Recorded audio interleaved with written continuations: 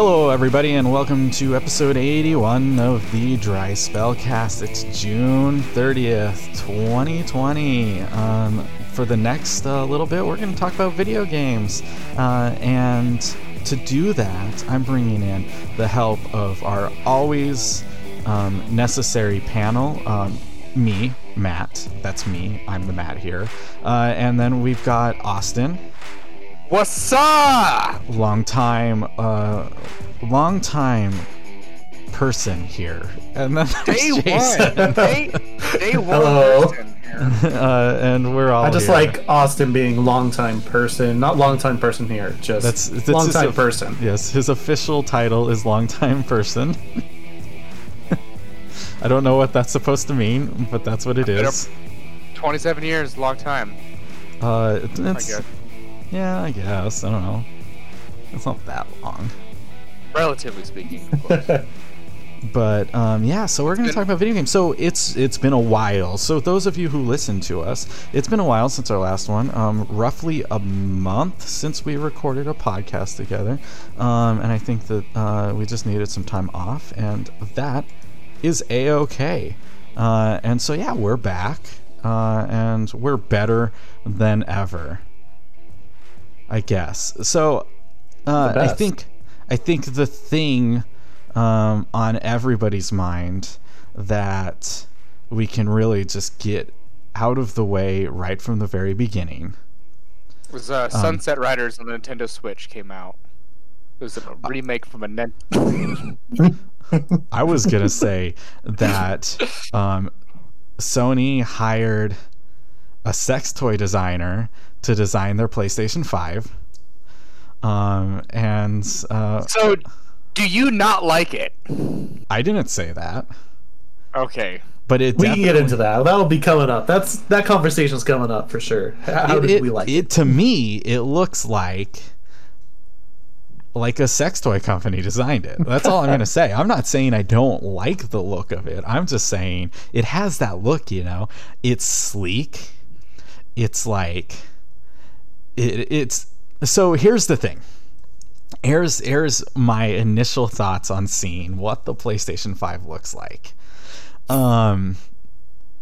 Is that the PlayStation 4 and the Xbox One both had this very blocky look to it. Lots of sharp angles, and obviously we know the Xbox Series X is going to have a lot of sharp angles. They stepped up the block for sure. Yes, they really went all out on the idea of, hey, we make a box, which I can commend. At least, you know, let's stick to what we do best. It is literally called a box, so let's make it look like a box. The PlayStation 5, it takes out any hard angles, and it's all kind of rounded. And I thought that was a really kind of interesting way to go. I personally like the way they're going, because I think what's happening is they're really stepping up their game. Like, I don't feel like the PlayStation 3 or the PlayStation 4 is like a huge jump. And then obviously the PS4 Pro is just an extension. It's literally the PlayStation 4, and then they add an extra layer. Yeah. Right. I mean, the original 3 was cool because it had like the smooth top and like was silky looking, and I mean the newer PlayStation 3s did kind of go to that more blocky look, but the original PlayStation 3 kind of had that aesthetic appeal, the smooth edges and stuff. Yeah, but I don't know. Like, for me, I like the fact that they're like, okay, we're taking the idea that we had, and we're gonna do something completely different. And I really like that approach. Yeah, I mean, personally, I think it's a really cool design, and I think it's something that if you have in your like house, apartment, whatever, and it's sitting there, people are gonna walk in and be like, "What is that?" Versus an Xbox, like, oh, it's probably like a TV receiver or something. Like, I think it's more it's more of a conversation starter on someone's table than I think an Xbox is going to be. So, Yeah, I think it's, although I don't know. the conversation The conversation might end up being like, why is your router right there? But why is like the old school Motorola router, right? Like, that was one of the early jokes. But yeah, like instead of saying, oh, see that other mini fridge that's smaller than my mini fridge, like there's my router and my bigger router, right? Like that's basically what we're up against. Either you buy the Xbox and you have something that looks like a mini fridge, or you buy the PlayStation and you have something that looks like a piece of technology.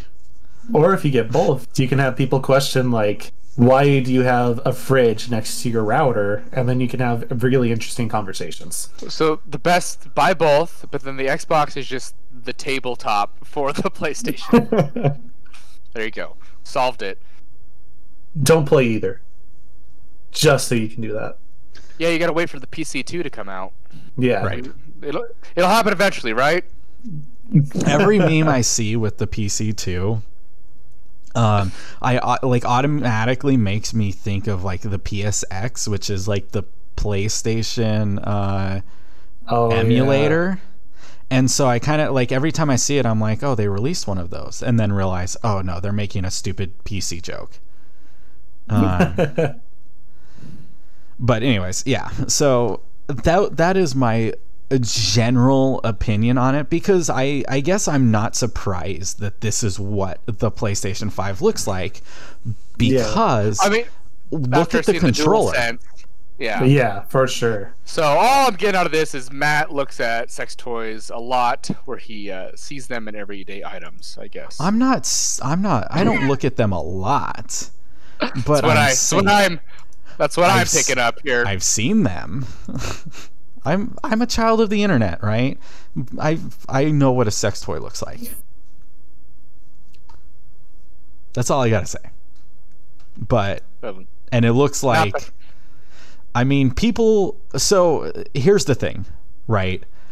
There was hentai based on the PlayStation 5 almost immediately. There was not on the Xbox Series X.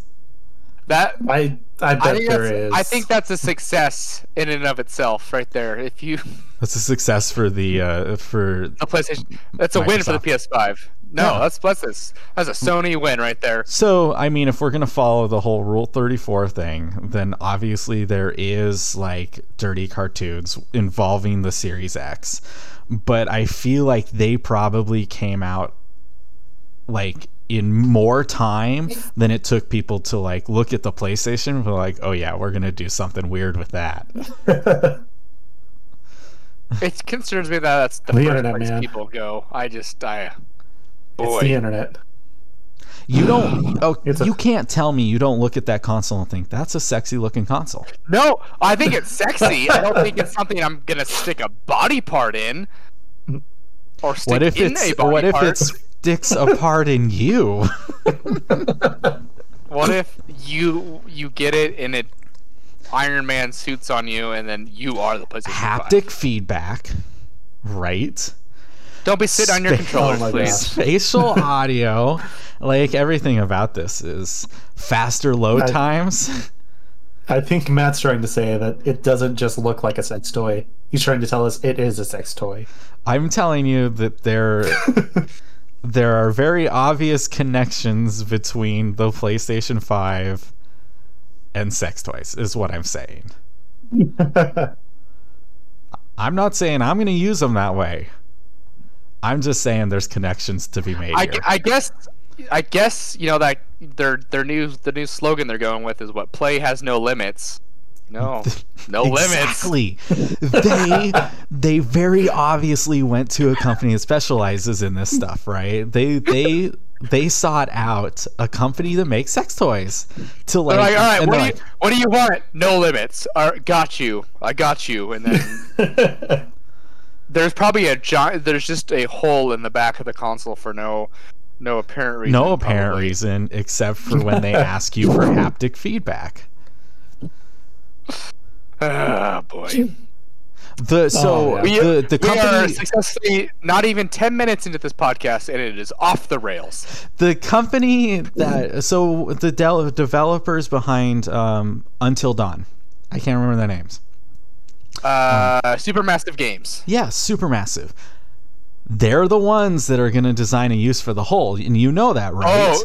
Because that's what they do. So like with like the control, like an Until Dawn, where you have to like hold the controller still or like do the flashlight thing, they're very obviously the ones that are going to do like, oh yeah, we're going to use what this console is made for. Putting your dick in the back of it. Yes, we got it. Okay. I saw earlier today an article. I didn't read the article, but I saw the article because I'm a millennial and that's what we do. Somebody made a butt plug that just hold on with me, Austin. Don't give me that look. Somebody made a butt plug that interfaces with Animal Crossing. Oh no! Oh my God. why? That sounds no. Way to ruin a wholly innocent game. I didn't ruin it.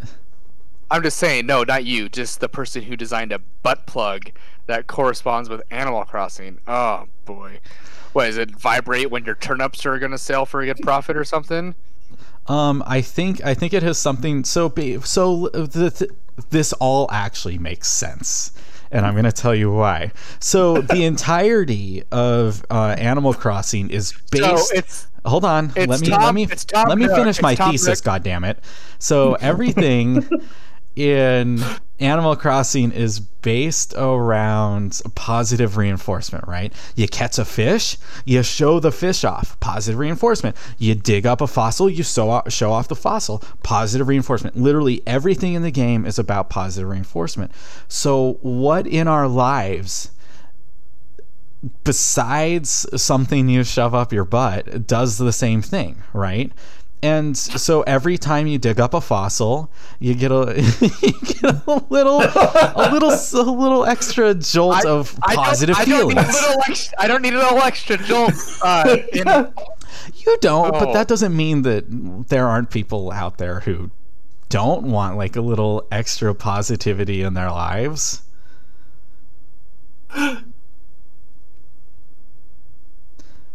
Speaking of positivity, we've all been playing The Last of Us 2. Super positive game. I mean, I can just sit down and play for hours and not have to take a break. I saw on Twitter somebody was posting about like how they were gonna play The Last of Us 2 and like how it finally came in and whatever. And then I saw them tweet out, gonna unwind with some Last of Us 2. And I think Gary Whittia retweeted that being like, you're unwinding. You know what I had to unwind from Last of Us 2 all the time. You know what unwound me from Last of Us 2? Call of Duty. That's where I went. That was more peaceful than Last of Us 2. Was Call of Duty. I don't know if I've ever felt an intensity in a game or like a heightened anxiety level like I have with The Last of Us 2. So right. I mean, I've slowly been playing it for that reason, but last night was the first time I actually had to stop because I finished the end of day 2, which I don't want to spoil anything for anyone. Yeah, so hold on. Before we get into the nuts and bolts of this, I'm going to throw out the obvious disclaimer here. We are going to do our very best to not spoil parts of The Last of Us 2. I think at some point we can talk about some of the story beats and stuff. I still think it's too early for that. Kind of disclaimer that at the beginning, like we are going to spoil a lot of things. Yeah. I think at this point we're still kind of operating under that. Well, we're not going to do these things. As vague as possible. However, at a certain there's level, the possibility. At a certain level, there's going to be things spoiled. So if this game means that much to you that you don't want to hear anything about it, even we're talking within like the first hour of the game, there's some really major things in here that I think are shocking and so on and so forth. If you don't want to hear those things, then you need to not listen to this. And I think that that's just inherently kind of where we are with this game. I think like if they saved everything to the end of the game, then this would probably be an easier conversation. However, they didn't. They really do try to throw you under the bus really early on. And I think like obviously if you listen to like the story or whatever, that is necessary. Like, right, it drives the game. But having said that, if you've made it, 2-3 hours into the game, we're going to do our best to not spoil anything past that point. Yeah. Right. Mm-hmm. Yeah. So all I was saying, was I just literally hit the end of day 2, and that's all I'm going to say. If you've gotten there, I think you'll know what I'm saying. I literally was You're right. So that's a good place to stop right there. Correct. And so I think it'll actually benefit us to kind of like say where we are, because I just finished day 2. That's Seattle, right day 2. Day 2. Like, yes. And Jason is just a little further because I think day 2 is the hospital. 4. Yes. Yeah. I just finished that. I think I'm in day 4 right now. Okay, so you're quite farther. Yeah, I like just finished that, and then I was like, I need to take a break. Mm-hmm. Absolutely. Yeah. And there's I don't know. So Austin, like at the end of that, 12 hours. That's still 12 hours into the game.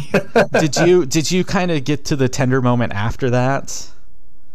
Yeah, when she you go back and okay, cool. I watched that. I watched the next cutscene, and then when it was like the next playable area, I paused it and right. So again, disclaimer ahead. We can talk about the first couple of hours. I think up till there we're probably safe because again we're still fairly early on. However, again, disclaimer, we're going to talk about some story beats that happen at the beginning. It's inherent in the way this game is laid out. At this point, Matt's done such a good job warning you. If you're still listening, it's your fault. If you're still here, if you're still here and we spoil it, you're like, no, how dare you? This is your fault. Yeah, I'm sorry. I've done everything I can. So we can talk about some of the non-story related things before getting into the story. First of all, I want to say this game is beautiful. Absolutely beautiful. Gosh. It is. It is gorgeous. I'm sure it looks better on Jason's PlayStation because I think he's the one with the Pro. But honestly, base PS4 still looks fantastic. Yeah, I haven't had any stutters, no frame drops, nothing. It's played beautifully. Yeah, my PlayStation's sounds like a 747 trying to take off right now, but it's getting through it, and it hasn't my disc hasn't ejected, which is good because I was having that issue and I cleaned it out and it stopped doing that, so it makes me think it's running better than it has been. And then I've had no stutters or game crashes or anything. So yeah, that's good. The game looks absolutely incredible. There's a spot coming up in a little bit for you guys. That's as much as I'll say about it. That really kind of shows off just how good the game looks. Sure. In my opinion, I mean the early scenes where Ellie and Dina and even Joel are like looking at Jackson, and stuff, or out in the mountains. I think. It kind of blew me away, and I think it kind of got to the point where I realized I'm like, this is the finality of the PlayStation 4, right? We can't go anywhere at this point. I think this is it. I mean, this game shipped with 2 discs like Red Dead did because they couldn't fit it all in one. And I have the digital. So do you have digital, Jason? Yeah, I'm not going anywhere right now, so I've been getting digital for anything. So I actually got the Steelbook. Nice. Case, so it was pretty nice. But yeah, it came with 2 discs like Red Dead, and so you had to do the data disc and then the play disc, which is, I mean, that's a good solution. That's kind of what had to be done. I'm sure Ghost of Tsushima is going to do the same thing because we've maxed out this console, this generation, right. Which is nice to see because moving on to the next console, you want to be make sure you got every little bit of life out of your last one, and I feel like we've done that. I think so, which too. is kind of which is kind of nice. Especially seeing this game, like, wow, this is amazing, but this is as good as it gets on the PlayStation, and that's why, like. But I'm not saying like it's a bad thing. It's just still so good. The lighting effects, man, like whenever, especially when you're going through like a forested area or something, and you see the light shining through. Gosh, that just looks incredible. So it's the part that really blew me away was when you first meet the Scar faction or whatever. Yeah, boy, that was just like, it was such a cool scenery they set up, and then I mean, I'm not trying to spoil too much, but I mean, there's obviously one of the factions you fight. Yeah, it's gonna happen. One of the factions you fight, but it's just like on that with the sound of them whistling back and forth. It was the most tense and uncomfortable like feeling I've like almost ever had in a video game. I will say also, getting slightly into spoilers territory, but when you first run into the Scar section, that first moment where you have the jump scare, just oh man, I hit like 17 buttons trying to the jump scare when the very first one when you run into the Scars. Oh, that. Yeah. Oh, okay. We're not. Exactly. We're not doing video, right? Correct. Yeah. No video involved. Yeah. So. Right. Yeah. Okay. Yeah. Exactly. So yeah, let's and then find out what's going on in the story. And then and that's a funny thing, because when that happens, it introduces like a mechanic that I've yet to use again, and I keep on trying to use. I've done it once. I've done it once since because Right. So other than that, but yeah, like that's what I think makes this game so good, is because it looks fantastic. But then you guys are like sound people. The sound in music. The sound is so amazing. Good. Oh, it's phenomenal. So, I played it in my headset. Yeah, and I think the cool thing about it is, so like from an audio nerd, like one of the things that like immediately got me about this game was all of the like different settings and stuff that you can do. So like when you come in, there's all of the normal visual settings and stuff like that. But then like you get into the audio settings where it's like, okay, like we're gonna decide, like you can choose, are you listening to this on headphones?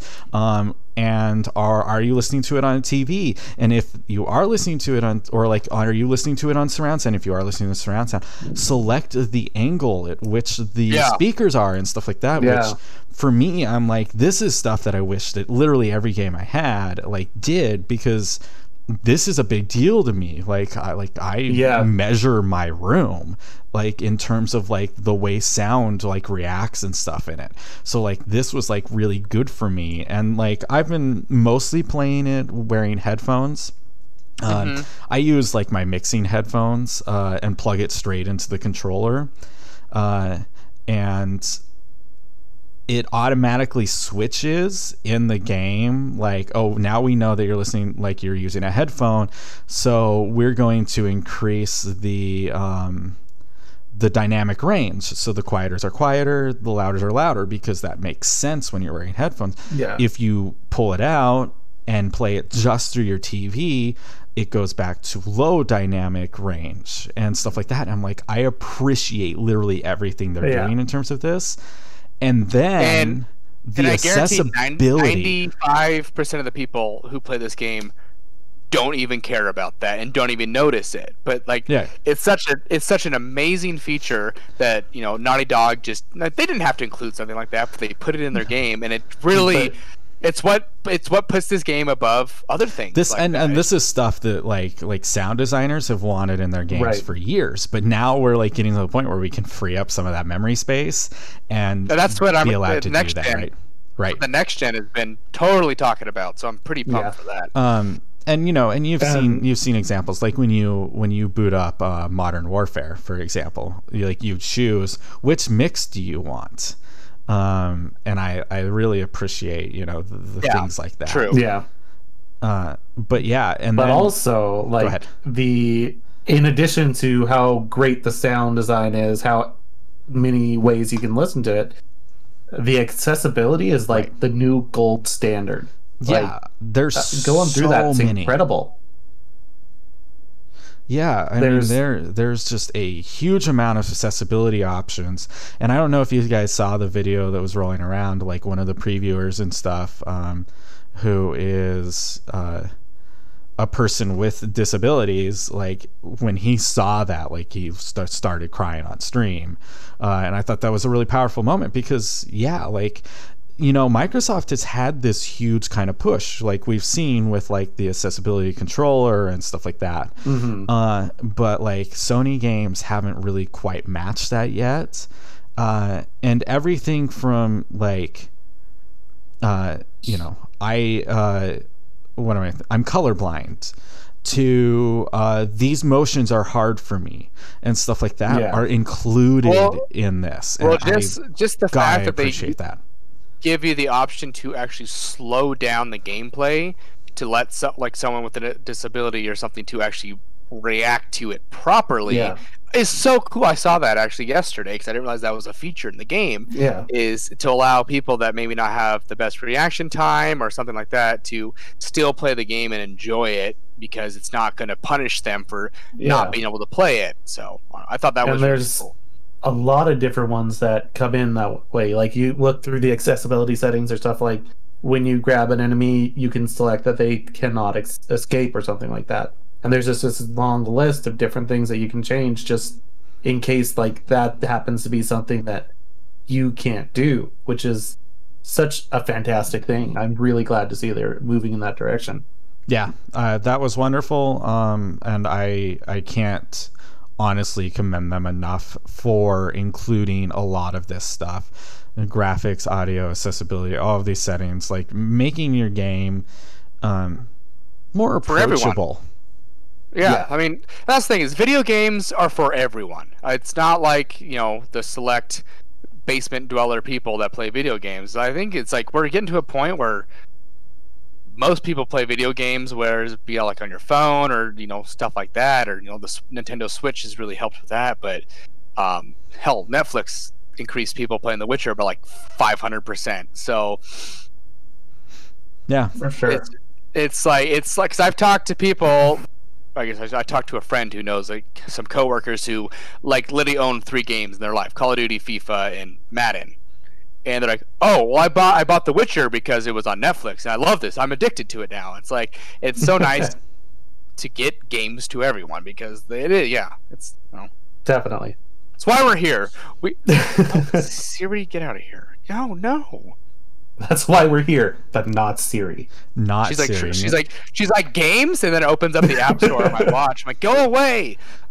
It's the worst. We live in a hellscape.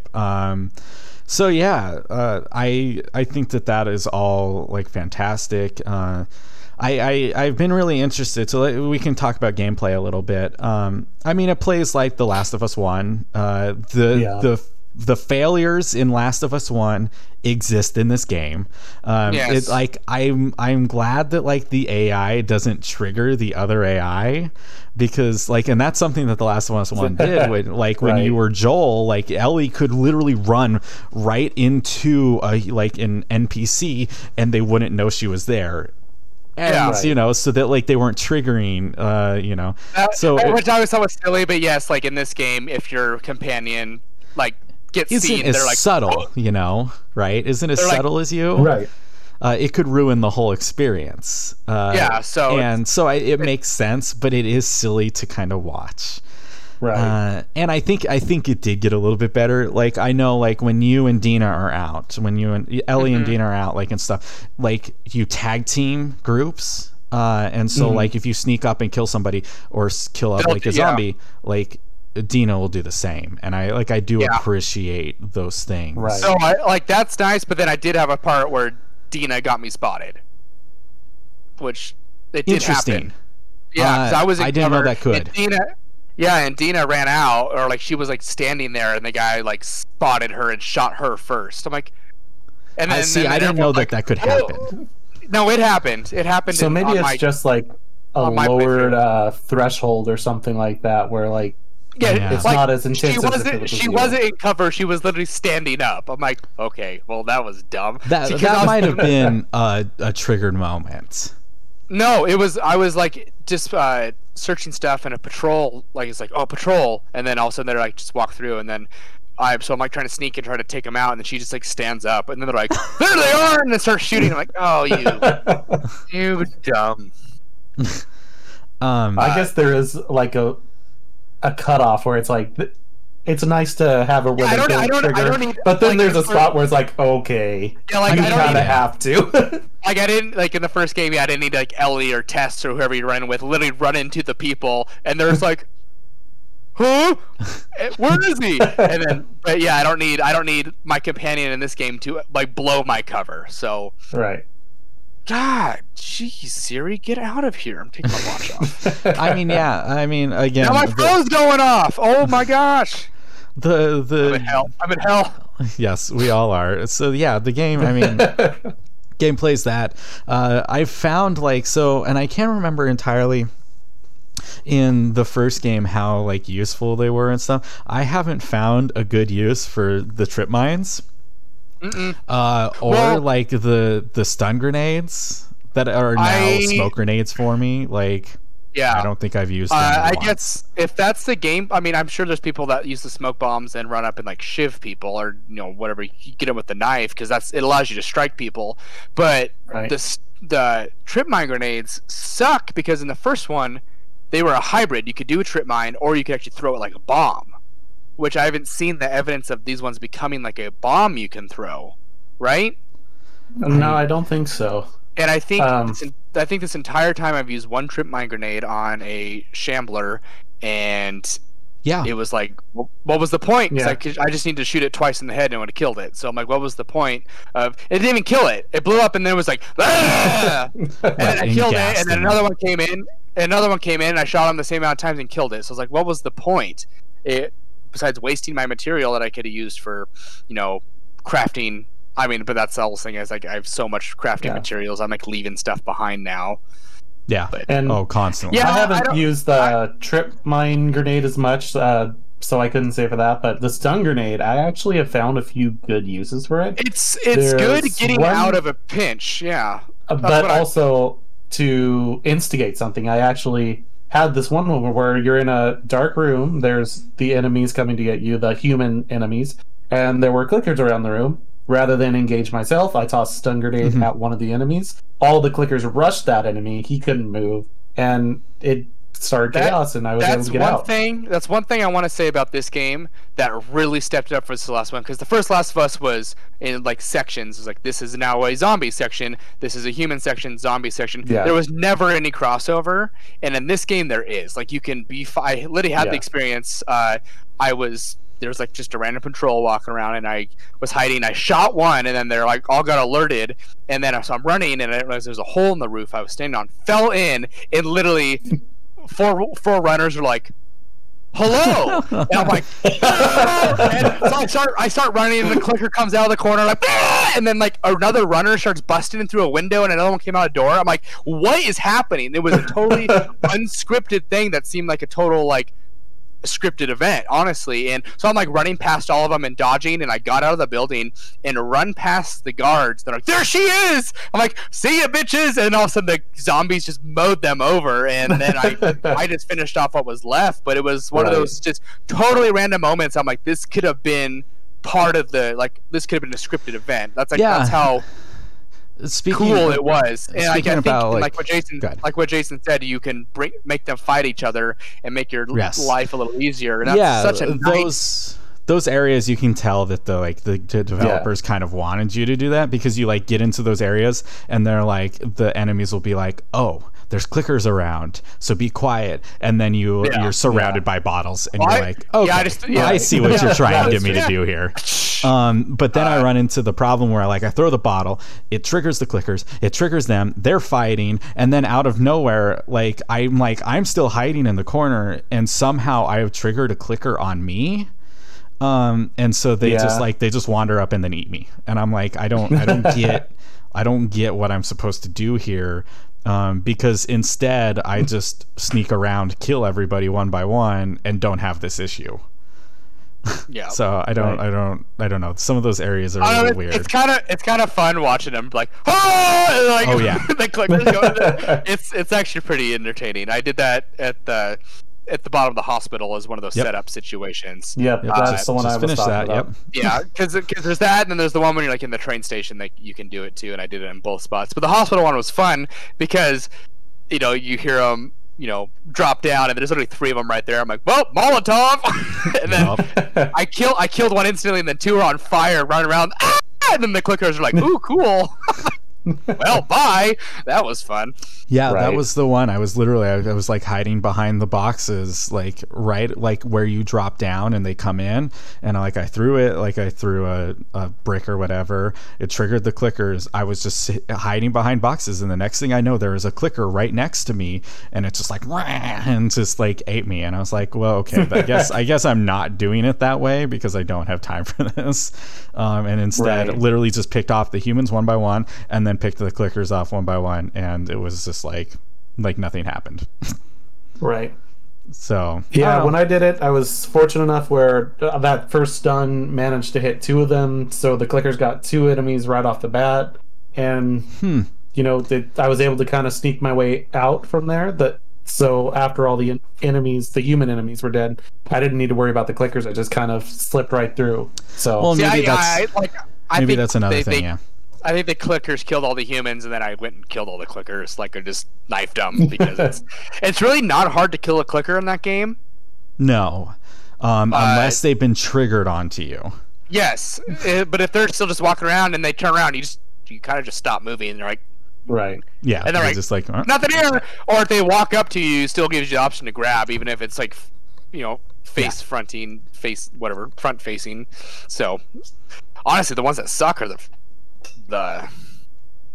stalkers. Oh, the stalkers are awful. That area, like that one area of the game with the stalkers is awful. I was actually like scared. Yes. Because a new enemy type, but they're like really sneaky, and you can see them like peering around a corner, like barely, like, oh, there they are. And if you look at them, they like tuck back down. Yeah, and they're not super aggressive. They're like don't really attack until you get close, and I don't know. And you can't hear them. Like, you can't hear them in your listening mode, and it's like, but if they get you, like I had it where like 3 of them jumped me, and I was like, screw this, 12 gauge, boom, boom, boom, and they're weak, but it's like, that was like a pretty intense, because I sneak attacked 2 of them when they're peeking. I got the pistol and got them, because as soon as they get triggered, then they attack you, but it was just like, they're always watching. I will say, with them, like, I did find the AI on them not the best, because like I'd see them poke their head around the corner, I'd be like, there he is, sneak around behind him, get him real quick, and then I'm just like, oh really? Oh, that was easy. They did not lend the opportunity to me. I think they're just nerve-wracking more than they are like actually like dangerous. It's just like, for sure, because you're just like, you're sneaking around, and then you look over and one's just staring at you, and you're like, fuck, and then you like look you're like slowly, like, you back up really quick. I'll admit that it's like the Slender Man of zombies. You're like, oh, right. he's looking. No, but yeah, I mean, there's parts of this game that are really great, and then there's parts I'm like, that was so let's talk about the really great parts. So the really great part, if you haven't turned back now, this is your last opportunity.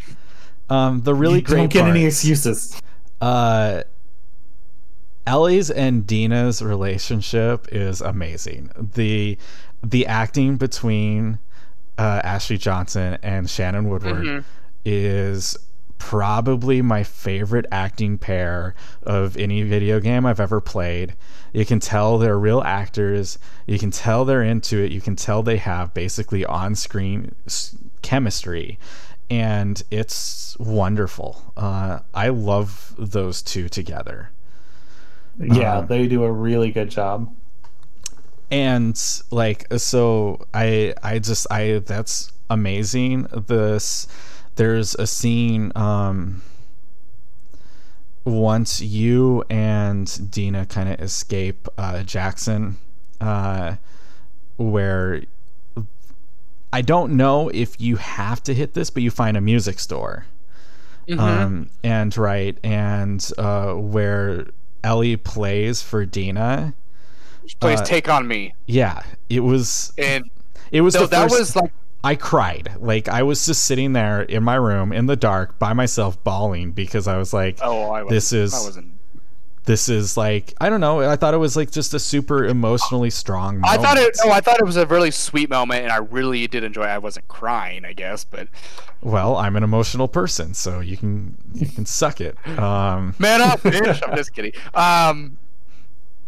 No, that was an amazing moment, and I really did impact me. I know what you mean. It was like, there's still humanity. I think that's what they're showing is, like, there's still humanity in these characters, and that's what separates them from everyone else in the game. For now, yes. For now. Yeah, I know. I mean, we're flirting with that line right now, but that was the thing. Is like after, like I said, after the end of day 2, you're like, fuck. And then you go back, and then you're like you see the the humanity again, between Ellie and Dina. You're like, oh, she's like, Dina's literally keeping Ellie from crossing that line, like never being able to come back from. So it's kind of it's an interesting relationship dynamic, and I really like how that's how they're playing it. Yeah. Because if it wasn't for Dina, Ellie would be just completely lost at this moment. Psychopath. Yeah. Yeah. Straight up psycho. So I think that there was, and I think that there was kind of that same idea in the first one, because you kind of play that role. Like Ellie is playing that role for Joel, right? Yeah. And then at the very end of the game, you see Joel has kind of lost all of his humanity, anyways. And you see like the bad side of him, right? Well, he didn't care about anything else but Ellie, or himself. In all reality. Yeah, true. Yeah. I mean, but I don't blame him. And you kind of see that in one of the flashbacks, right, where you find out. Since we've all passed this point, we're gonna hit it, right? Like, since you find out that like Ellie knows what Joel did, and she refuses to kind of be a part of his life anymore. And you kind of realize that, like, it was like basically Joel's selfish behavior that that they're in this mess, and so I think that's kind of the role that Ellie's playing in The Last of Us 2. She's taking on that role, that selfish role, and Dina is trying to keep her somewhat humane, and we'll see how it plays out. I mean, obviously, like, we still have quite a bit of ways to go in the game, so I don't really know how it ends. Again, I've been avoiding everything, like I have too. Like, so I don't want to know, but I'm 12 hours in. I'm Matt, you're probably about the same. Jason probably a little farther. It took my friend 28 hours to beat the game. Sure. So I'm like, I got 16 hours more worth of game, which is how long the first one kind of was. So I'm like, gosh, I know that there's kind of a big flip in the game, and that I know is coming, and so I can see how they're kind of like elongating it, and I'm really interested to see what they do. It was kind of like that moment where you're like, in the first one where Joel gets captured and you become Ellie for the first time, and you're like, all right, they've totally changed up this game, right? Nope, he doesn't get captured. He gets impaled by rebar, and then he's nursing himself back, and then that's true. Right. Gosh, and then she gets captured, and then you go back to injured Joel. Ellie. Ellie. Again, Troy Baker is fantastic, phenomenal. Gosh. As always, right? But like that wasn't a surprise. There's this one flashback where you're in the science museum, and it's when Ellie and Joel still have a relationship, right?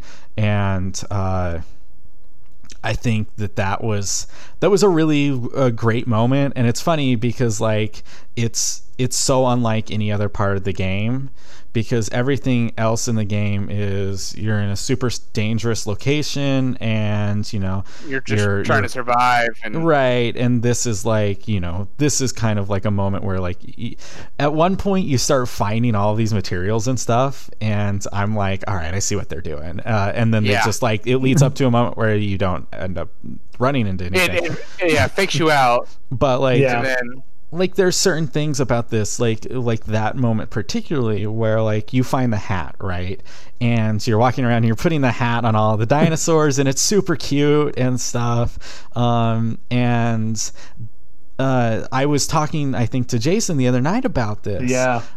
Because there's a moment where you can like walk up, and so you're putting on the hat on all the dinosaurs, and you can then walk up to Joel and put the hat on Joel, and Joel kind of makes this like, haha, that's funny thing. See, I didn't do any of that. I literally. See? So I got the hat, and she's wearing the hat, and then you walk up to the Brachiosaurus, and he grabs it and tosses it on the Brachiosaurus. See, that's what I had.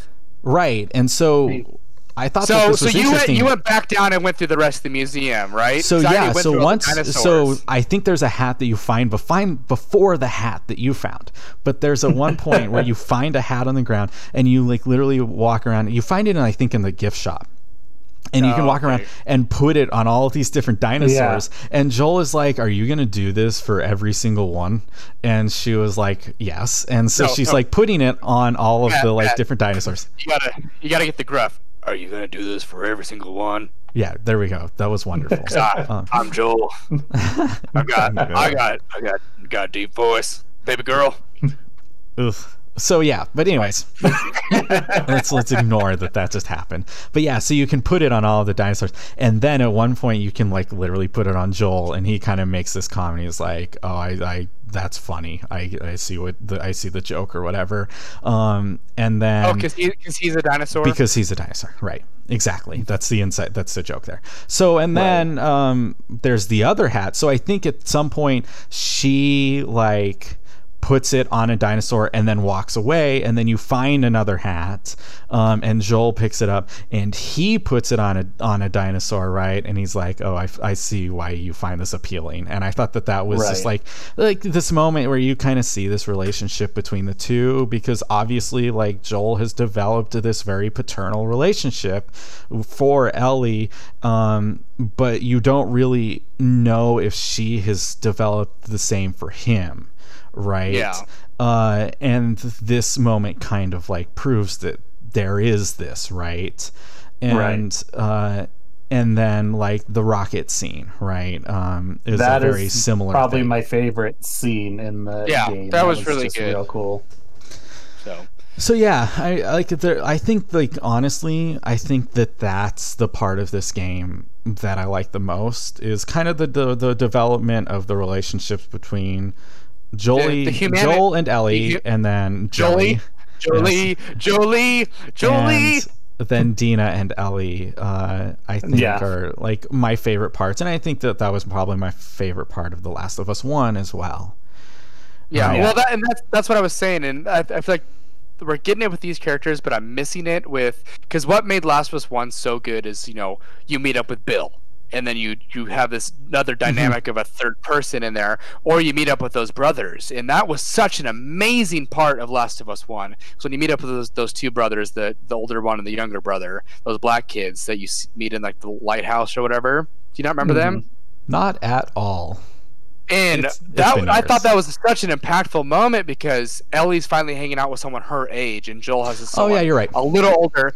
And then then the little one gets bit and turns into a zombie, and the older one just shoots himself. Like, it was just like, whoa. And I think that's the one thing I'm kind of missing is, yes, we're getting this development with the main characters, but I want this outside of their circle, that there's still people out there trying to be good and trying to survive, and and I think that's just not the story they're trying to tell. I guess it's not, and I think that's what I'm missing, because I think that was honestly my favorite part from the first game, was being with the other characters, not just the Joel and Ellie situation. Yes, that was always great, but having that dynamic of have Bill, and you kind of learn that Bill had a boyfriend, and then the boyfriend ended up killing himself because he just couldn't do it anymore. And it's just like, oh, damn kind of thing. And then you realize like these people like are going through their own things too, and they're trying to keep the best out of it. So and I'm at a point right now where you are getting some background about another character. Yes, pretty important character. I won't say any more than that, but other than you don't have to go farther than the box art, but which I didn't know until literally Austin had held it up. But right. Well, you play as Abby in the first hour of the game. So I just didn't want to like say that I was getting more of her story or anything like that. I figured that was coming. Yeah, because they're not. Yeah. I kind of like the section that I'm in because like it does a good job developing sympathy for her as well. It's right. Like, in this world where... Nah, she's dead to me. Right. No matter what happens, she's dead to me.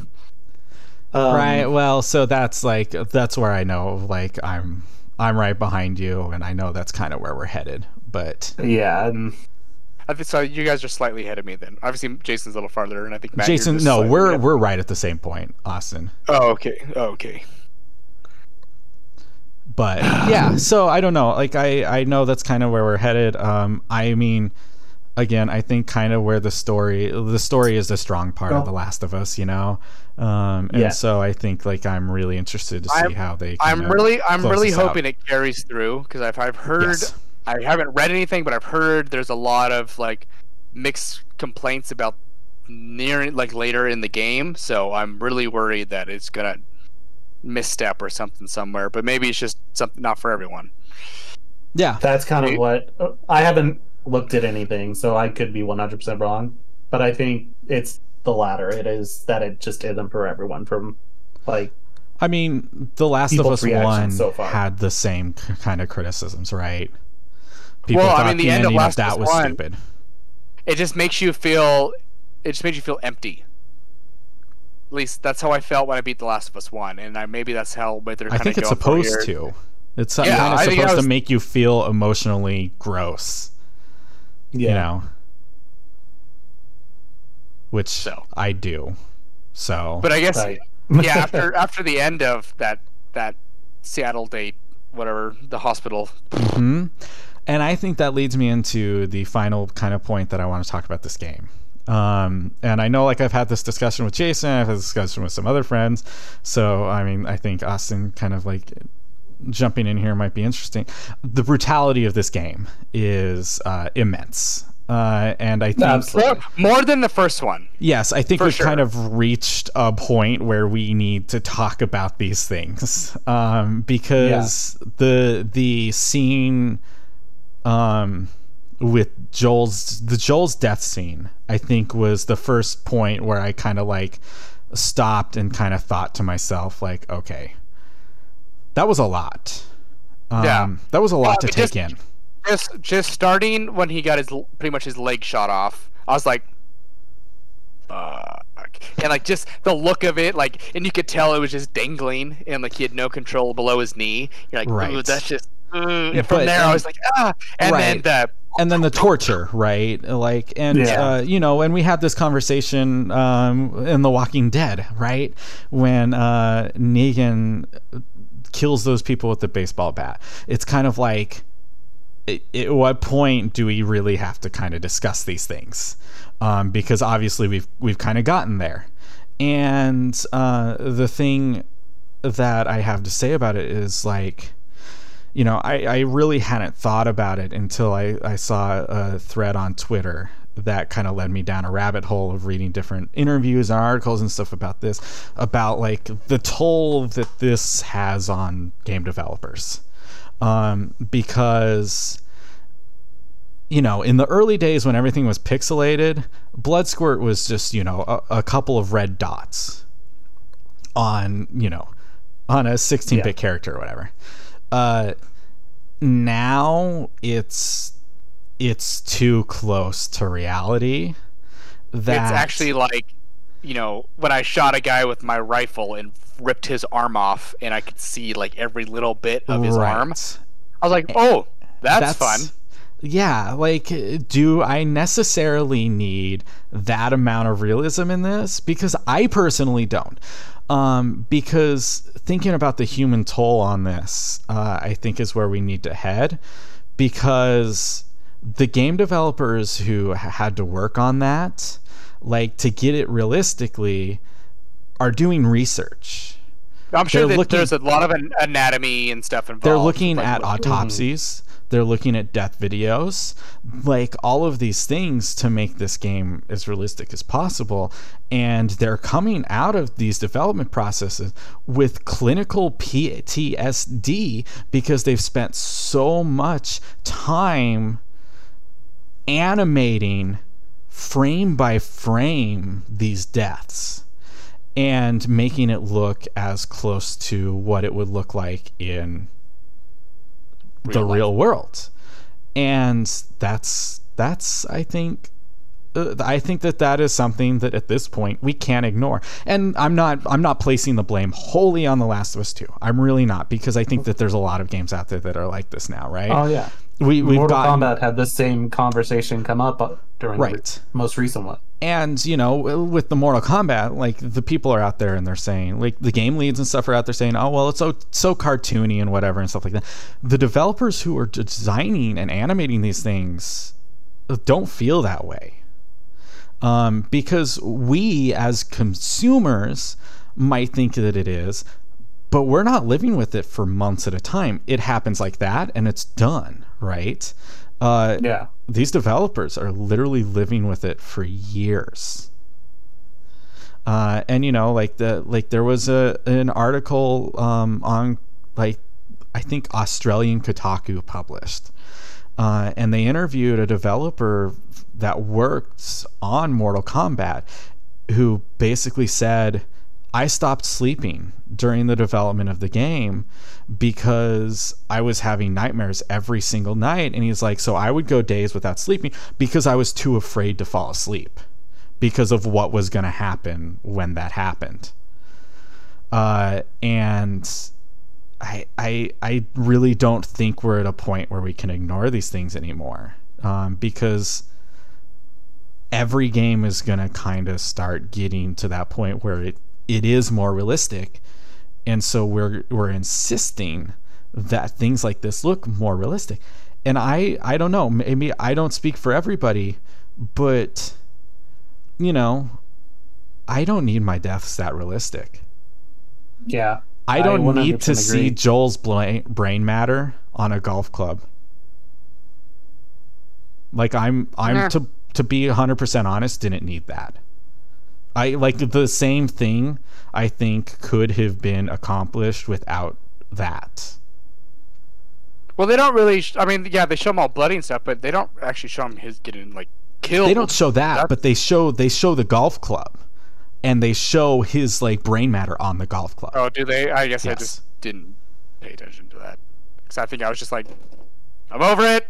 This game's. I literally text my friend. I'm like, I hate this game. It's dumb. Yeah. And yeah, it's definitely a conversation that needs to be had. Like,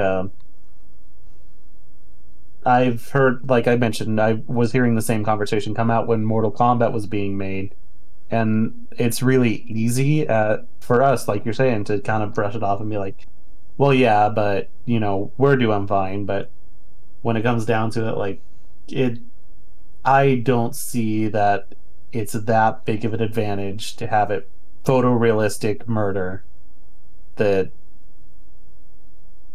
for these developers to have to make. Like, I couldn't imagine watching one video of, you know, someone being murdered, let alone having to do research for months to make this scene, you know?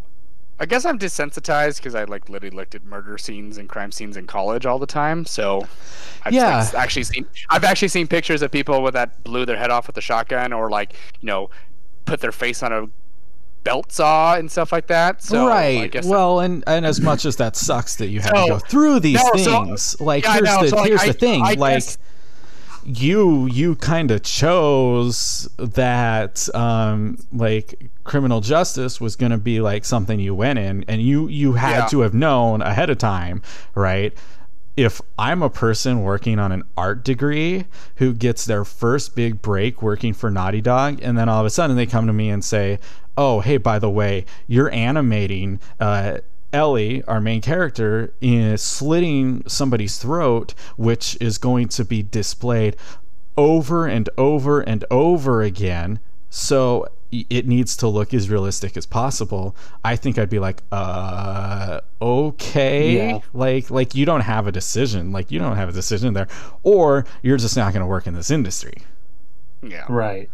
Like, I think that there's a difference there. Like, the people that at least the people that I know that got art degrees in their spare time were not expecting to be watching deaths over and over and over again.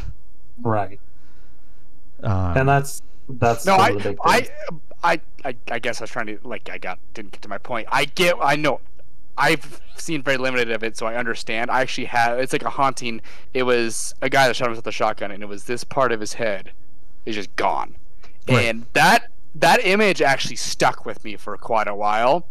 For anyone who's not can't see our camera, it was, you don't need to describe it that well there. Yeah, but part of the head's gone. A shotgun does that kind of damage, but then there was nothing in there.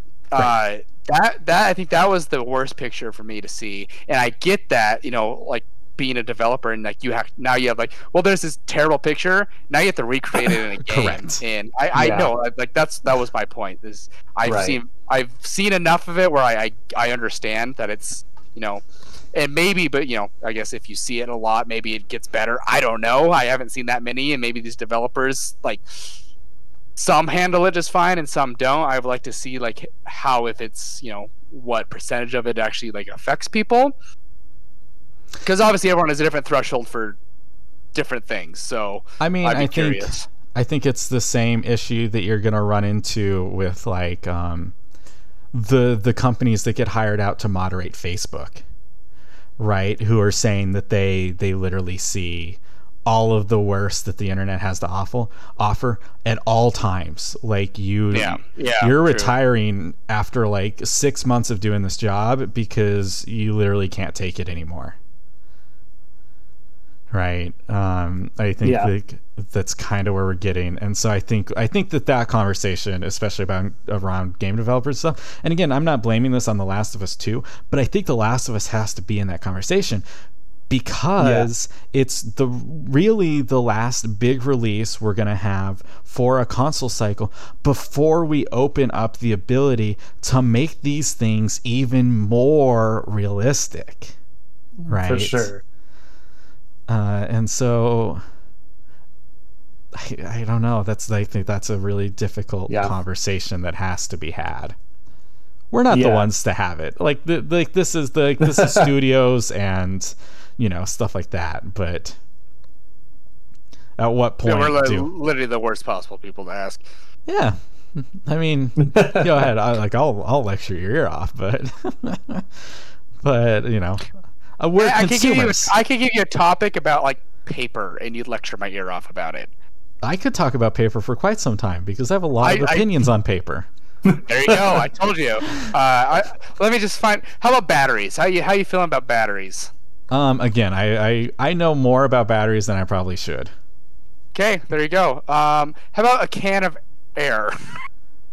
Oh boy.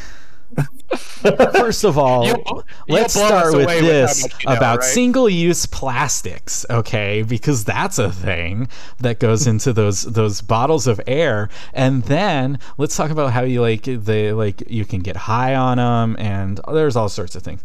I once sat in a room with a group of coworkers who were snuffing air, and it was really, really kind of shocking. And they were doing it with, like, I don't know, there was like air, like Nox guns that you could like buy and stuff. And give me a topic, I'll talk about it. That's what I do. All right. Do well. So I at this point in time am happy with The Last of Us 2. Again, not a game that I'm unwinding with. It's a game that I kind of have to prepare myself for every single time I play it. I wind up with it. Yeah, And like beyond I said, my that, wind it's a down lot. game is Call of Duty that I rage at, and that's my wind down game. Boy, I started playing Octodad last night because I was like, that's a good one to wind down on. I need something goofy and funny. How do you feel about the new game by them? Bugsnax? I'm Yeah. so Oh, excited. I am so incredibly excited for good. that game. If you haven't seen it, so Jeff Bakalar is a games reporter at CNET. Go find his Twitter. He tweeted out a video where his son is narrating the teaser trailer for Bugsnax, and it is the cutest thing you've ever seen. I'll send it to you guys, but it's so amazing. So yeah, I mean, I would guess we could probably move on now, right? We went from The Last of Us 2 to Bugsnax, but yeah, Bugsnax. so we went from sex toys to Last of Us 2 to Bugsnax. So now let's talk about Skate 4. Skate 4. Well, which is really maybe Skate 4. we think Skate? Question mark. So Skate the when sequel? I was watching that, my friend didn't get it. He's like, "Well, it's a new skate game." I'm like, "No, you don't understand." And I explained it. He's like, I don't "Okay." understand the memes. That's what I said. I explained the memes to him. He's like, "Okay, that's funny now that I understand." This like, is literally you the don't game that get it. memes created. And that was, I mean, the developers even said, like, this is a game we didn't think we would ever make, but you guys literally made us make this game. We and memed it's like, it into existence. Yeah. It's pretty good. So yeah, so the where we're headed with this is since E3 and every other major event in the world has been canceled, they started spreading out like all of their announcements over a 3-month period over this summer. So all of the announcements we would have gotten at E3 were kind of getting spread out. It's a lot to follow. I've been trying to keep up on like the major ones, but there's like, it seems like every day there's like another like 8-hour stream where we talk about a brand new game, and I'm like, all right, Greg Miller, I'm glad you have a job, but also I can't keep up. So it's been an interesting way to kind of consume these things, because instead of kind of like taking a week and watching like lots of things over that week, it's like, okay, here's a lot of little things spread out, and so I'm having a harder time a lot of weeks keeping I up. have to say, Sony's overall was really good, and EA's was fine. Sure. I think the big thing was the leak of Star Wars Squadron. If that hadn't been leaked before, I think that would have been huge. I guess we're not doing a video, so this only makes sense to you guys, but here's my notes from Sony. Which is like a full page of writing, and then here's my notes of EA, which is about a half a page of writing, and then of course my notes for Sony on the back is just in gigantic letters. It says Hitman fucking 3 because that's basically what I did. I just screamed as it happened, and then I also calculated how many releases. So this is on this hand. These are all the releases of Skyrim, for which there are should be 4, right? There's 6. They've released it 6, including the Alexa and VR versions. Okay. So I got the PS3, Xbox 360. You've got the initial, which was PC, PS3, and 360. You've got the LE. The Legendary. Yep, which was 2. Then you've got the PS4 and Xbox One version, which was 3. Yes. Then we've got one for the Switch, which was 4. You've got the VR one, which is 5, and you've got VR. That's the one. Then we've got Alexa, which was number 6. Now, so GTA 5 has been released 4 times. The first time being PlayStation 3 and 360, the second time being PlayStation 4 and Xbox One, the third time being for Windows, and then the fourth time being PS5 and the Xbox Series X. Yeah. And I really did this just to see if which one was going to come out as the winner for the most re-releases, because they came out about the same time and they're still getting re-released. So, how much do you want to bet that Skyrim's showing up on the next gen? I bet it does. I absolutely. I don't think any of us are betting against that. Here's actually my prediction is because we know we're years off from Elder Scrolls 6, and Bethesda's been taking a lot of shit lately for their shit ass games. I think they release Skyrim, but rebuilt in the brand new engine that they're going to launch Elder Scrolls 6 in.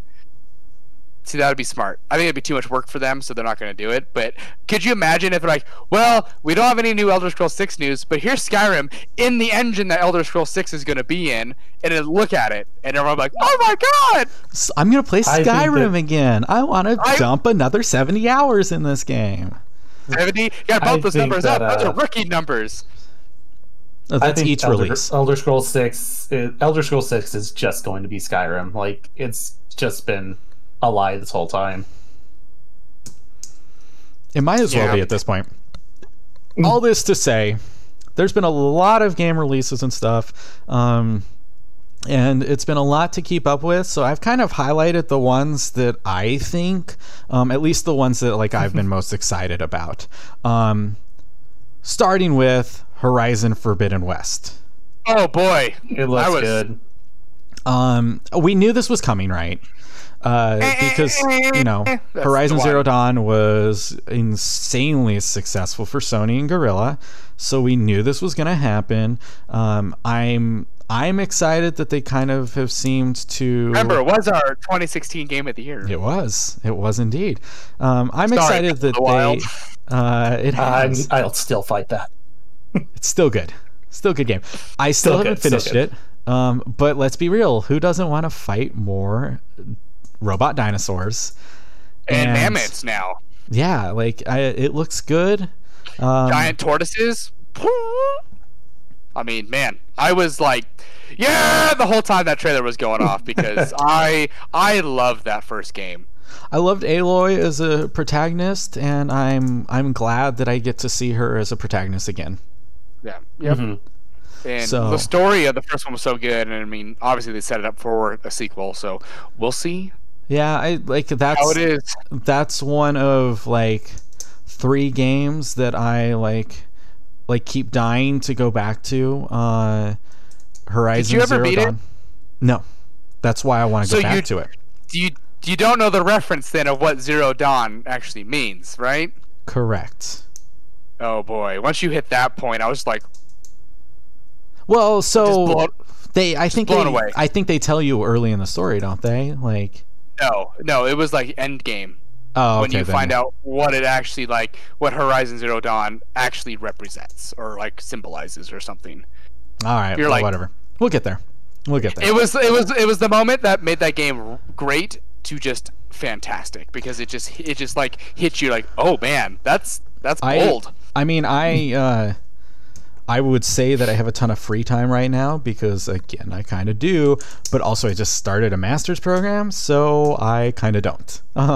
So my goal is, obviously I got to finish The Last of Us 2. That's literally top tier, a tier list on games I need to finish. But going back, I really want to hit Horizon Zero Dawn.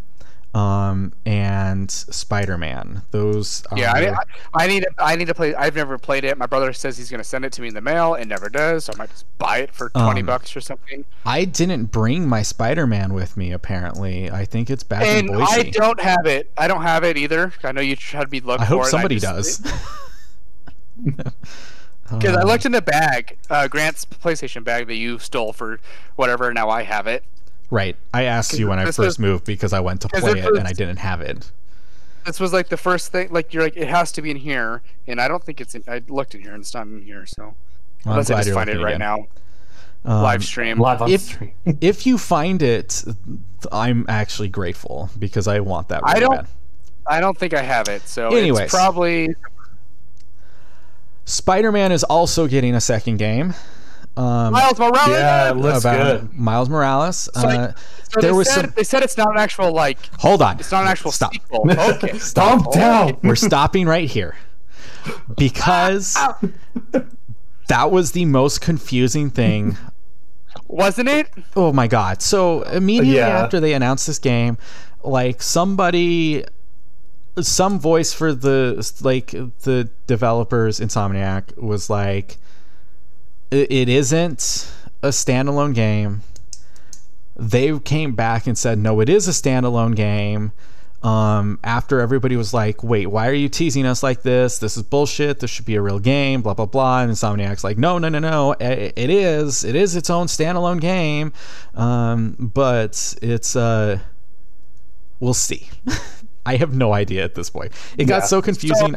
I don't know what the scope of this is at this point. I think the reference they used to kind of give an idea of what it's supposed to be is it's like I heard a reference to Uncharted 4's DLC. Whatever that Uncharted like add-ons. I was hearing the infamous First Light, which initially was a DLC, but they released it as its own standalone, like smaller version game. Yeah, like where you play as a different character. If you think of the Uncharted 4 DLC, it was actually a standalone game, like you're saying. So it was that. But you play as Sarah, right? Should be pretty big. Is that an Uncharted character? Oh, I can't remember her name. Are we talking about Lost? Are you talking about Lost Legacy? Yes, he is talking about Lost Legacy. So that was a DLC. I thought that was just its own standalone. Uncharted. No, it was a standalone kind of DLC. Like, it wasn't a full-on game. It was like a $40. Well, that's why it's $40, but it didn't come attached. You didn't buy it from. That's the comparison that they made. So it's probably a smaller game than what Spider-Man was, but still a full-fledged story. Right. Or it's like this happens at the same time, so every now and then you're gonna swing by and you're gonna look at, and then there's Peter Parker, and I don't know enough about Spider-Man to be like knowledgeable about any of this. But I know like they have that ability with the multiverse stuff to have like multiple Spider-Mans or whatever. So and Spider Pigs and stuff like that. I actually just watched Into the Spider-Verse like a week ago. I still haven't seen it. So good. It's on Netflix. This is my second time watching it. It is so good. It's really good, honestly. That's literally what everybody says. So and the best character, changed my mind, is Noir Spider-Man. That's voiced by Nick Cage. Fantastic. Oh yeah. Well, Nick Cage is the best Spider-Man. Nick Cage is the best at anything he is. So yeah, so they introduce him. He's like, I'm Peter Parker in 1932. I'm a private investigator, and he's like all black and like a trench coat and stuff, and like wearing a hat. Oh, it's great. Like he looks like one of those the classic like private eye looks. It's fantastic. Yeah. So those are both coming out. Where's his game? I'd play that. Nick Cage's version. I'd play that too. RE8, Resident Evil 8. Looks kind of like Resident Evil 7. Looks maybe like it's going to be first person and kind of like meets M. Night Shyamalan's The Village. So they said it's a direct sequel to 7. You play as Ethan still. Right. So it is literally a direct sequel from 7.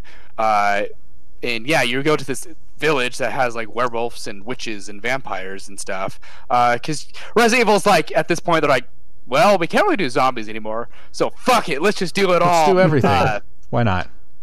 So yeah, I caught on that it was Resident Evil because if you're a fan of the series, you recognize the Umbrella logo and you see it for just a split second on that table. If you're a fan. Yeah, I don't even think you have to be a fan to recognize the Umbrella logo at this point. But like a friend of mine missed it completely. Like missed the reference. Like he didn't even notice it. So I'm like, I don't know how you missed that. I'm not going to talk crap about your friend, but I really don't know how. Please do.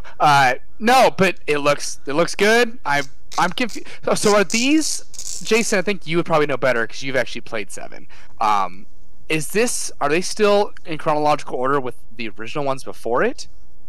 Or is it like the same characters just in a new setting? Because I think they're supposed to be in chronological order. So if you look at the DLC for Chris 7, Redfield, that was in 7 and now is going to be in this new one. Is that the same Chris Redfield that was in Africa fighting Ouroboros? So, yeah. Is he just older now, not as buffed out? Yeah, he's gone through some stuff, man. Beefcake. You can tell. I guess I'm so confused about the Resident Evil universe, because are they all like the same universe? Yeah. So I guess I never really realized that. At least the first 6 were. The first 6 were. So 1, 2, 3, 4, 5, and 6, because it's all this. You switch back and forth between Chris and Leon mainly, but then obviously Claire's in there and Jill's in there, and you kind of go back and forth. Because the first one you play as Chris in the mansion, and then number 2 obviously you play as either Leon. At least I don't know. It was the original. Could you switch between him and Claire? You played either the Claire story or the Leon story, which is like what they did in the remake. And then same as number 3, you play as Jill. Then number 4 is back to Leon, and then number 5 was back to Chris, and then number 6 had everyone. But it was all everything was chronological and actually all on its own. And Umbrella is the main enemy, and they keep targeting these pockets around the world, and you end up having to go there and stop them. Although I will say, Resident Evil 7, it is part of the same universe. If you look at the DLC, they do go back to some of the stuff that they did in the previous games, which it kind of was disappointing, because it's like, you can't stay out of your own way. You had something good going, and then you're like, actually, Umbrella. Yeah. The movies. Who do not? Are the movies canon? No, they're not. They said no. Okay. You could maybe say the first one was, but then it's just out of control, and they're terrible. The last one was absolute garbage. The last one, they technically cured the virus, so I don't know. Was she the cure? No, they actually made a cure that was in the vault the whole time. So like the last movie, they ended up going back to the vault from the first movie. Because the cure was there the whole time. So the main character in the movies, played by Mila Jovovich. I think is her name. Is she in the games? No. So there is not an equivalent in the games. No. I always thought there was.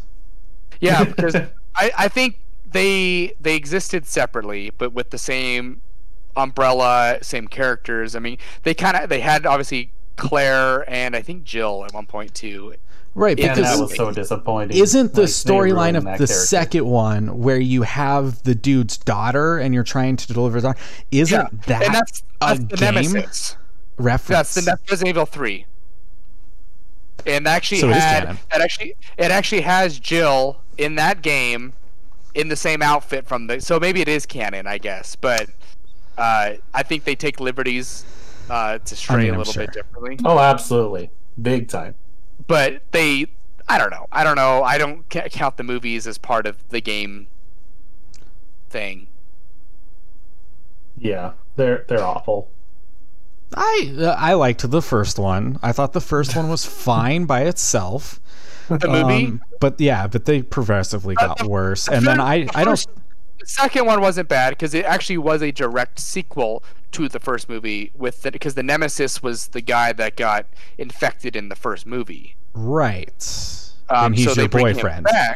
Yeah, he was the boyfriend, and he becomes the Nemesis, which I thought was kind of a cool thing. And that one, then after that, after three. The second one is they kill Nemesis, right?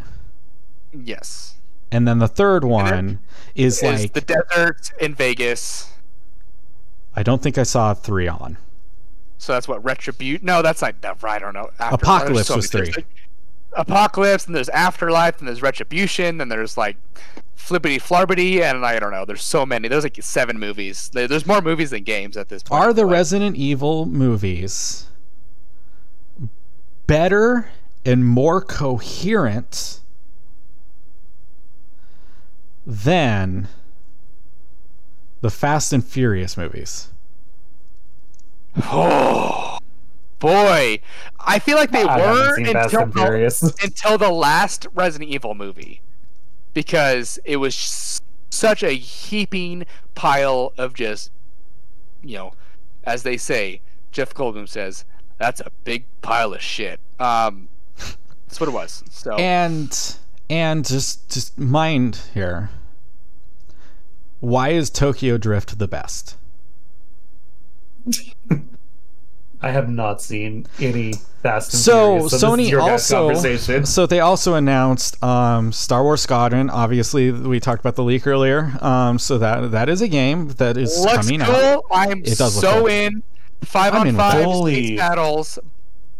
Fully playable in VR was the thing that caught Yeah. me. Like, that's actually really a cool idea. So it looks super cool. 5-on-5 space battles. There's obviously different objectives. There's like just the dogfight, then there's like the big actual like warfare. Where I think there's NPC like people flying around too, so it like actually makes it feel like it's a real battle. And then there's another game mode I don't remember. But there's also a single player story mode, which is super cool, and you actually have to play that in order to play the multiplayer, because that's how it introduces you in flying all the different vehicles. So you actually have to fly all eight different vehicles before you can go to the multiplayer, which I appreciate because each vehicle has its own purpose and a different role, and if you get someone on multiplayer who has no idea what they're doing, you could just die miserably and fail. So I kind of appreciate that they do that, but then again, it's like people are buying the game for multiplayer, and then some people don't want single player and are forced to play the single player. That almost sounds not like a story, but a prolonged. It's a tutorial, but and yes. So here's my understanding of that whole thing was that it is like, and I'm assuming canon based. Actual Star Wars story where you play half as the Rebellion and half as the Empire, right? The Empire. Well, actually, at this point, the Rebellion's over, and it's the new Republic. Because it's set after Episode 6. Sure. I don't know this stuff. Nah, I don't either, so I don't. So second Death Star is blown up. The Empire's fallen. This is the remnants of the Empire, and the Resistance has become the New Republic. And it's the intermittent time between when the Empire becomes the New Order. That's what they said. So okay. You're the New Republic. I'll trust every name and word that you just put out there as something that exists in the Star Wars universe. Yes, it's apparently and canon. One of these days I'm going to watch the final Star Wars movie. It's not that bad. It's okay. Yeah. So I'll say that from someone who doesn't follow Star Wars a lot. It was just okay. Ratchet and Clank though, baby, coming back. That looks exciting because how they use the load times, like seeing things pop in. That looks like they're actually using the console for what the PlayStation 5 can do. I think that was where I hit the hype train in that trailer, that whole thing. That was like the fourth thing they showed off, and it was like, yeah, and then it just never went away. Ratchet and Clank was the second thing they showed off. Oh, nope, third. Oh, you're right. Spider-Man was second. Yeah. Because GTA 5 was first, because why the hell not? Super pumped for that. Ratchet and Clank has always been one of my favorite series, going back to the PS2 when they first came out. Now that Insomniac is back in Sony hands, or I guess they never were in them originally, but, you know, Matt's just rocking out over there to something. Oh, no, I'm listening. Okay. Yeah, super excited for that. We haven't had a new Ratchet and Clank game since... I mean, we had that remake, game based on the movie, based on the game on this current generation. But before that, I think the last new one was PS3. Am I wrong about this? Yeah. No, I think you're right. So it's been a while since we've actually had, and that was what, this is a Rift in Time, right? Or a Rift Apart? Because that last one was with the time travel, and you meet the other Lombax, and he has control of the clock or whatever, and then you actually have to fight him, and he's like the last remaining Lombax.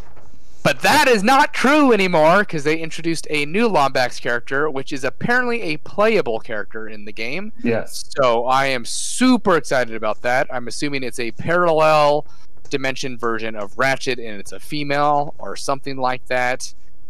No idea. Right. I don't know much about the story, but I just think mechanically, like, it looks really interesting because it looks like it's using the solid state drive that they have been touting to at least some potential that shows what the PS5 can. Well, yeah, because he's warping through so many things at once without loading, and that's just amazing. Because there's no way that could have happened up to this point. I mean, there's no way you'd be like, I'm on this world, all of a sudden you're on a completely different world instantly. Yeah, it's amazing. So super excited for that.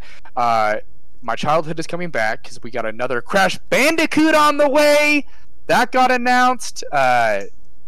I'm pretty pumped. It's about time. Yeah. Crash Bandicoot 4, which I think there's like 8 of them still, but this is number 4. It's about time. And that looks good. I'm super excited. I don't know. I'm hyped right now. These games Dude, got me hype away. I'm hyped. My childhood's coming back, and that actually comes out in like October, so I'm pretty nice. Yeah. Yeah, I think it was you could tell that they're like, hey, we're gonna push a lot of our strong first party titles that we've had for a long time, because we want to make a big showing against Halo Infinite that we still know nothing about, So, I was during the Sony press conference, whatever that means. I was super kind of surprised that they showed literally anything that wasn't Sony Studios branded. Yeah, we got Resident Evil, and then that other Pragmata, and also another Capcom game. Yeah, and the game that I think that I came out of there being like, hell yeah, Hitman. Was besides Hitman was Stray, which is the game about the detective cat. Yeah, I mean that's literally everything I want. Honestly, this literally sold me on the whole thing. I'm like, Stray, I'm in. I will be a cat that wears a backpack and to solve mysteries. I am 100% in. Mystery solving cat is literally all you need to do to sell me on a console. But very obviously, I'm super pumped for Hitman 3. Hitman 2 is still a game that I pop into all the time. I play that at least once a week for a couple hours. It still is super good. Still love it. I'm down for more Hitman. Yeah. So I was not expecting this there, and like said, when I saw that Hitman 3 was being touted, it took up the entire back page of the notes I was taking. When that happened, I instantly thought of you, and I'm like, I screamed out loud. I literally thought to myself, I bet Matt is losing his mind right now, and you definitely were, because apparently you're screaming at the top of your lungs. That's what you've done to me. I'm like, Matt is probably just so happy. I'm just out there screaming. That's kind of what I know him for at this point. Yeah, more Hitman's good Hitman. Always more Hitman. And then, as Jason put on here, Demon Souls remaster, remake, that's right. Whatever. And I'm excited for that one. Remake. Demon Souls. Yeah, I think it's going to be a straight remake because they said they're showing looks like ground up, and I'm so excited because the original game had all sorts of janky controls and stuff, and it kind of marred what the game actually was. So to have a modern version of what it was, what it could be, I'm excited. I can't get enough of the Dark Souls series. So the one that started it all, I can't wait. Yeah. I guess I'm not super shocked, but I think that's cool. I'm happy for the people who want that, Mm-hmm. Yeah, and then, other than Sony, obviously we talked about Skate. We talked about Skate. We don't know if it's Skate 4. They literally did not say the words Skate 4. They just said we're getting another Skate game. That's all we know. Yeah. It could be a mobile game for all we know. We have no idea. They have not committed to anything other than they are making a new Skate game. Yeah. Yep. So I actually don't have my hopes up for it. I never really got into the whole Skate thing anyways. But you got behind the memes more than you did the actual game. Right. Other than that, I guess they showed off the power of the next gen with how sports games are going to look, which I'm not going to lie, it looks really good. Of They're course, gonna have so much more sweat. Zion Williams was so sweaty. But one thing that EA did, and I was really appreciative, they really jumped into the EA.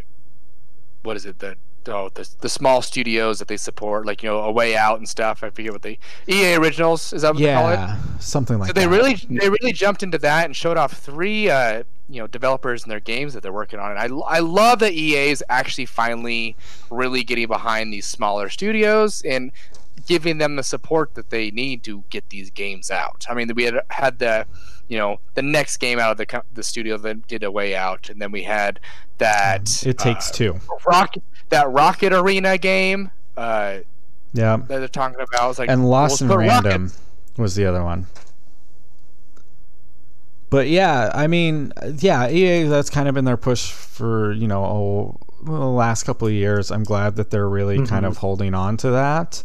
The coming out of the EA Play Live 2020, the things that I kind of made notes on, other than the obvious Skate and Star Wars, was, first of all, holy hell, they're abandoning Origin. Yeah. It's like gone. Sure. Oh my God! Literally every single game, a selling point was that it was coming to Steam. Right. Every single game, Apex, Legends, they barely announced anything other than the fact that it is coming to Steam, and that they're doing a Switch version of it, right? And that it's crossplay, because who doesn't want to play Apex Legend on their Switch cross-played with a PC player? Because that sounds like an amazing way to experience that game. But I'm just glad that they have cross. Sure. What? Yeah. But yeah, yes, I was just get rid of Origin altogether. At the very beginning, coming out that saying games can be fun. I'm glad that they made such a impactful statement. And then their abandoning Origin was like, wow, they are killing this quickly. Right. Well, I'll be curious to see what we do for transferring those games. Well, that's my issue is I actually can't sign into my Origin account right now. Right. Because I'm haven't sure I been told able you guys to for about quite some time. Well, I think our last podcast you talked about it. Yeah, and I still haven't been able to get in. So I just kind of stopped caring, which kind of sucks. I can't play Star Wars, but I honestly could just go buy it somewhere else, and I'm sure I could probably find a way to pick up where I left off. We'll see. Because I still have the game files on my computer. It's not like that's gone. Other than that, the only game I'm losing is Apex and Anthem. Sorry. That's too hard, man. That one I might just leave. Anthem is going to come out as a new game eventually. Right. I think that's about all I was hyped for there. Can I jump back a little bit to the PS5 presentation? I just want to say one game that was just kind of under the radar. They showed it off that looks so cool. Is Kena, Bridge of the Spirits. Oh yeah, that looks so good. I'm super pumped for that one. The animation looks incredible. They were saying those little fuzzy black. Yeah, I was all in. Madness, do you remember? she has that staff and stuff. Okay. It has Pixar style animation. That's what it looks like. It looks beautiful, man. So good. I was really excited for that one. So yeah, that's one that I'm going to have an eye on. Other than Sackboy. Sackboy Adventures. which I literally wrote next to it. Who wanted this? Why not make a little big planet? If this doesn't have level creation, what is the point? You guys are cowards. Those were the notes that I wrote on. Just like Microsoft failing to announce a new Viva Pinata, it's because they're cowards. And here's the funny thing about the way this is rolling out and stuff is we haven't even talked about Microsoft's conference, and we're really not even going to, even though things happened. I think we'll probably talk more about it when the next one happens, right? Because that's the one where they're like, hey, we're gonna actually in July, right? Yeah, we're gonna actually talk about Halo Infinite and things like that.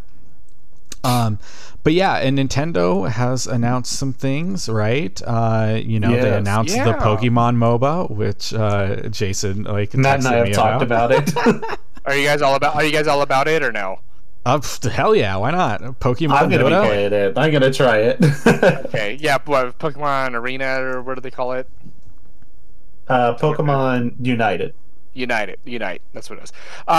We got another Pokemon Snap coming. Yep, that's the one that I got so excited for. Okay, just imagine with the Switch, it's not going to be just you aim with the joysticks. It's going to be you aim with your Switch. Come on, yeah. Let's see that happen. I'm in. I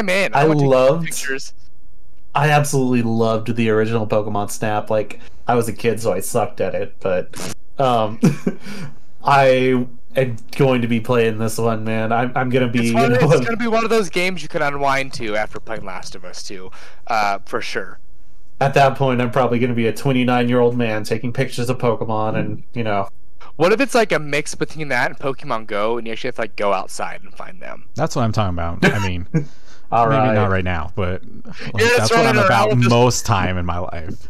Run around with your Switch. I gotta find them. Because that was basically what Pokemon Go was, right? I mean, it was basically Pokemon Snap in the real world. Yeah, essentially. So there was weren't that. Required to take the pictures. We got another direct for Smash Brothers character. They actually did a lot that direct for the Smash Brothers. They're bringing in a lot of different skins. Obviously, they have an ARMS character now. New arenas. So. Game's still going strong. And the creator, I'm spacing his name off the top of my head, but he gave a tour of his gaming setup, so everyone was enjoying that. True, yes, very fun. Got the 2 TVs, apparently 2 consoles, 2 of each console. Oh wow! Yeah, why not? Yeah. Yeah. So I mean, that's kind of like the interesting state of the world we're in right now. Everything's kind of like this slow but steady release of information. Yeah. So. Okay. I've enjoyed it. So, yeah, I think that's about all I have to say. Unless you guys got any more off your chest. Nah, I'm good. I think the PlayStation 5 looks sexy. I'm in. I'm all in for it. I'm making sure it's gonna fit in my compartment in my entertainment system you are making so many comments that play right into Matt's idea that into what just I like said. a sex toy. That's what I'm going for. But actually, I'm actually kind of nervous it's not gonna fit into my entertainment system, and I don't know where I'm gonna put it because, yeah, it's too big. It's not gonna fit in there. But all seriousness, there's actually a comparison they used. It's actually bigger than the Xbox Series X. It's taller. So we'll see. I don't know where I'm going to put it, and I can't put it there. We'll figure it out. But it looks good. The lighting on it's super cool. The details of all the X circle triangles and O's in the actual. I mean, they went out above and beyond, I think, in this console just to make it so unique and so, I think, personal, honestly. So they got that personal touch for Matt in there. There's going to be some personalization options, it sounds like, on the console too. So for sure. That's kind of cool. I'm really excited. So are you guys doing the disc version or the digital only version? I don't know. I don't know how to answer that. It's going to be right. $50 or $100 price difference. What do you think? Depends on how much that is. Well, how much do you think it's going to be? I think in $4.99 for the disc version, and then it's going to be $3.99 for digital. I think it's $100. I think you're lowballing it. I think you're really lowballing it. The way they're talking about we don't want to sacrifice the value or whatever. I can't remember how he was saying it, but it sounded very much like this is going to be an expensive ass console. So we'll see. $4.99 is still expensive. I mean, I'm just saying. I think it might be $600. It might be PS3 times.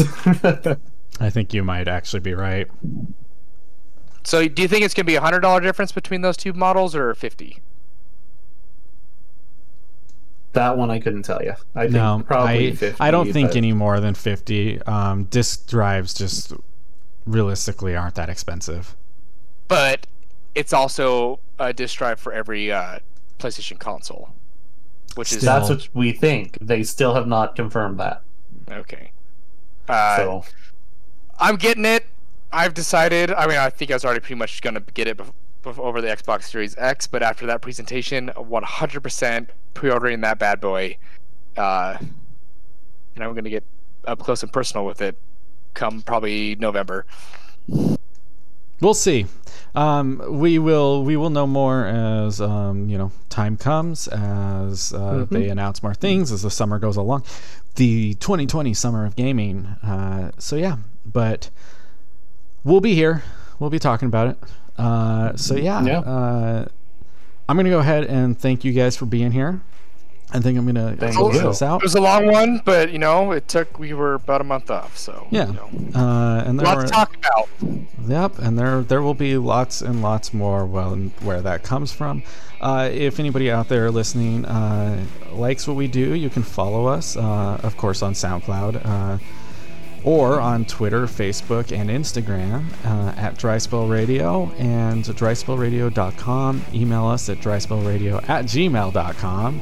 And yeah, I think that about covers it.